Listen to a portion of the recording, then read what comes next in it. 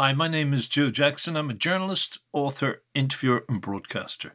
And today, Saturday, April the 10th, 2021, I learned much to my regret that Shay Healy, broadcasting peer of mine and someone I interviewed no less than 5 times, has died. So I'd like to mark Shay's passing into another space, and you'll only understand that when you hear he and I discuss death with this podcast. It's part of a 90-minute interview we did in 2004 when Shay launched his memoir, On the Road. Not only that, the interview was done the morning after Shay had appeared on The Late Late Show and gone public for the first time with the fact that he had Parkinson's disease, or, as he jokingly called it, taking his cue from the great Michael Parkinson, the chat show host's disease. But the part of the interview I want to play brings me back to the first time I saw Shay deeply depressed. It was 1993. I had a weekly interview slot in the Irish Times and had gone to Nashville to do interviews with the likes of Garth Brooks. And much to my delight while I was there, I met an Irish TV crew who were filming the series Country Music USA, presented by Shay. They invited me to hang out with them, and I did for 12 days on a trip that took us from Nashville to Texas to Branson. But my abiding memory of Shay, as is evident from this chat 11 years later, is of one evening when, as he and I sat beside a swimming pool in a hotel in Branson, Missouri, he couldn't shake off the blues. I asked why, and Shay replied that it was in part because he hated being in Branson. It was, he said, like God's waiting room. But when I read his memoir, which had a section about Branson, I noticed he made no mention of this memory. So during the interview in 2004, I brought up this subject. And by the way, if you want to read some of the articles I wrote about Shay Healy, keep an eye on my website, joejacksoninterviewer.com. All right. But you also went and wrote this book. I wrote the book. So you weren't silenced creatively at all. No. But and Pat did raise the question. The idea that I'm about to shuffle off the mortal coil, was that any impetus behind reflecting and retelling the tales? Although tellingly, and I will point it out in the article, this book is not in any way dark. It's the antithesis of dark. Yeah, no. It's a joyful celebration of meetings with famous and infamous and joyful celebratory experiences. Yeah, probably the darkest one was the 3 months in New York trying to get my musical on, but it was also the most enlightening, it was the most vibrant 3 months I've had in my life, because what I was talking about earlier, I was in a city and I was living down in the Lower East Side on 6th Street and 3rd Avenue, which is really funky territory. And everybody you met had a play, he was a painter, he had a poem, he had a song, whatever. And I was in direct contention with these guys. We were all running towards the same bright life. Yeah. And that, again, kind of just inspired me on a daily basis to just get out there and realize that if you don't put the time in, then they are going to pass you out. Yeah, but you see, the point there is the bright light you're all running for, not the darkness you're in. Absolutely, yeah. You know what I mean? Yeah. And when there's a group of you, I think it's hugely invigorating. So dark as that was. But there was also another dark moment, Shay, and I mentioned in the last article, and you didn't go into it in the book either. And that was Branson, baby. You went down into the depths of Branson because, remember, you felt you were in God's graveyard. It was God's graveyard. I thought it was definitely an. And I think you tell the cash story. And I remember you talking to me that night. And it was not just you tell the white belt, the only belt I have, but there was also who had just died. Conway Twitty had just died. So didn't Cash also say something about? They talked about Conway. Yeah. And that you never know who's next. Remember? You don't, yeah. So that was in Branson. And then in Branson, I remember you sitting at the pool or outside the hotel, and you just said, Joe, all this age. And it's only 6 months after your dad's death, though, Yeah. But it got you down, big time. Well, it got me down, because I think large concentrations of old people are like a herd of old elephants, or the monkeys that have been shifted out to the edge of the pack, you know. Yeah. I understand why they band together collectively, because it's easier for them. They don't have the noise and unruly elements, or people knocking them over or whatever else. Yeah. But I found it scary as well that they had decided to shut their lives down and become old folks. Oh, okay. And that's what accept the role. Accept the role of old. And I remember going to the Osmond show. About 50. I was 50, yeah. About 50. I was it was about 50, yeah. 50, yeah. This is 93, you were 50. Well, I saw effectively what could be heavy if you let it happen to you. Right. And maybe that made me resolve that it would never happen to me.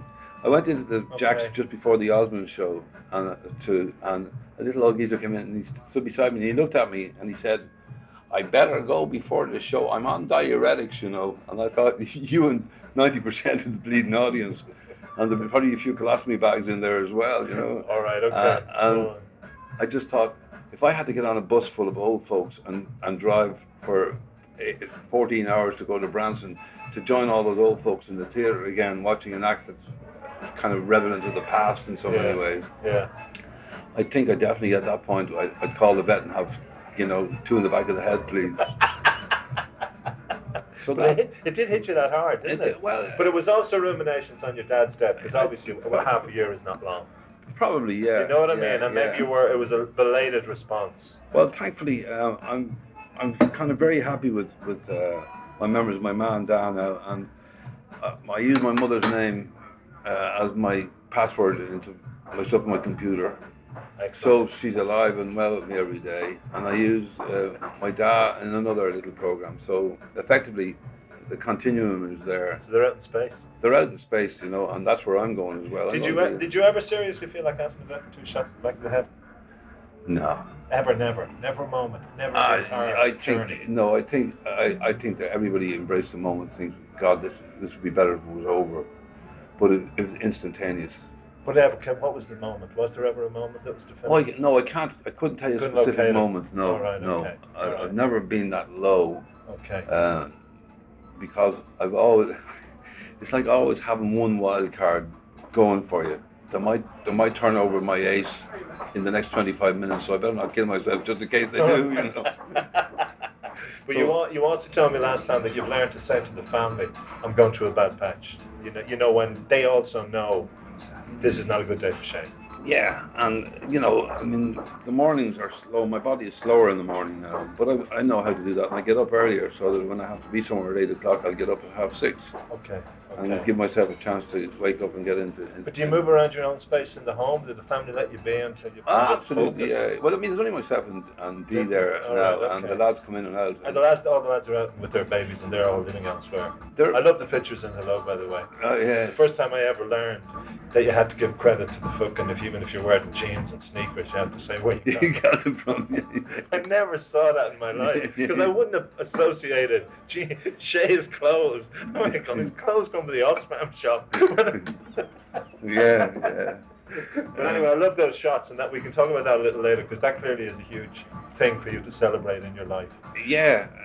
But you're only there. It's only you and Dimple now. No, and the lads are thankfully they're living kind of minutes away. Oh, okay. And the grandson is minutes away. So effectively, I remember when the kids got to be 13, we both said to them, bring home as many people as you want, because this house will be quiet for long enough. Oh yeah, okay. And what disturbs it now at night is me playing the piano. Okay. And I usually wait until Dee's gone to bed. Okay. And then I get the greatest joy. There's a piano in the middle room in the house, so you have to pass it on the way to the kitchen or on the way to the Jacks or whatever. And at any time of the day, I could just pull out the stool, sit down, and play just one tune, and then get up again. But it's like getting shots of adrenaline every time, you know. To what? Connect with the music? To create music? To just sit there? I don't even do it self-consciously anymore. It just happens, you know. But it just means that I am always. And I discovered GarageBand on my laptop, and I've kind of written 6 quite complicated tunes now, but by taking what they've given you and making half bars out of them and squeezing things and stuff. Yeah. And it's opened up another vista for me, another possible vista for me. All right, okay. All right. And I realised that if there's a chance that I would become immobile, I won't be immobile on the web, because the web is there, and I can do the web from my front room or from my kitchen or wherever I want to be, you know. I think everybody's life is a book. Yeah. And everybody has a fantastic story, and if you go digging for more than 10 minutes with somebody, you'll find the spurs will take you into the most, you might even find people who met Gandhi, you know. Yeah. But you kept away from that even in this book. This was a chance to do it, wasn't it? Well, the chance to do it. See, your classic moment for me is when in Branson, you could have used Branson as a moment to reflect on impending death, or old age, or your daddy's death. But you didn't even mention them. No. You know what I mean? Yeah. Well, possibly because, you know, I've been cured of that. At the time it affected me. It doesn't Right. affect me now. I mean, Right. I'm going to die, and I'm not anticipating going anywhere except through this cat flap Okay. as a bit of stardust into this other dimension. All right. The manner of my dying may be of concern to me. I don't wish to die roaring like they all say. He died in his sleep. How did they know he didn't sit up in the middle of the night and went, ah? Yeah. Yeah. But maybe in the cat flap and beyond in that stardust dimension, they'll want the demos. Maybe they'll finally say, "We've been waiting for you. Yeah. We got your I've contract." been waiting such a long time. You'll say or they'll say. I'm not sure. One of us will get it out. Yeah. And you'll find all your old demos will be there playing around you in so multi-ophonic sound. Thankfully, death is. I was very morbid after my dad died, and I was really conscious of my own mortality. Now I'm conscious of my mortality. For how long? Weeks or months or years? So I'd say a couple of years, But all now I'm quite accepting of the fact that I don't believe the order of the world is so fantastically mathematical that you think somebody devised this because it just couldn't have all happened by accident. But nobody's ever been able to prove that to me. So the way I'm dealing with prove the existence of the great mathematician. It could be the existence of a great mathematician, but if you see where we are situated in the universe relative to all the stuff that's going on, and we're so tiny, and we're the size of, as we say in our play, of 1p on C25 row E in the Royal Albert Hall. All right. If you're that small and that puny, then it kind of belies the notion that there's somebody with a personal hand on your tiller 24 hours a day saying, as we were led to believe, that God is watching and counting the hairs in your head. Yeah. But you still don't want anyone to sit on that P in row C, E, or whatever it is in 34, do you? No.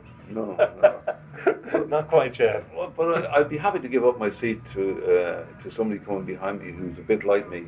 I think that there are so many people in the business who have the capacity to do the different things that I've done and just haven't dared to do them yet. But I think that it's within people. It's there to be unlocked. Tap into all those different. You can tap into it if you really want. Hi, Joe Jackson here again. I thank you for listening to this edition of the Joe Jackson Interviews podcast. And don't forget, if you want to read some of my articles about Shay, check out my website, joejacksoninterviewer.com.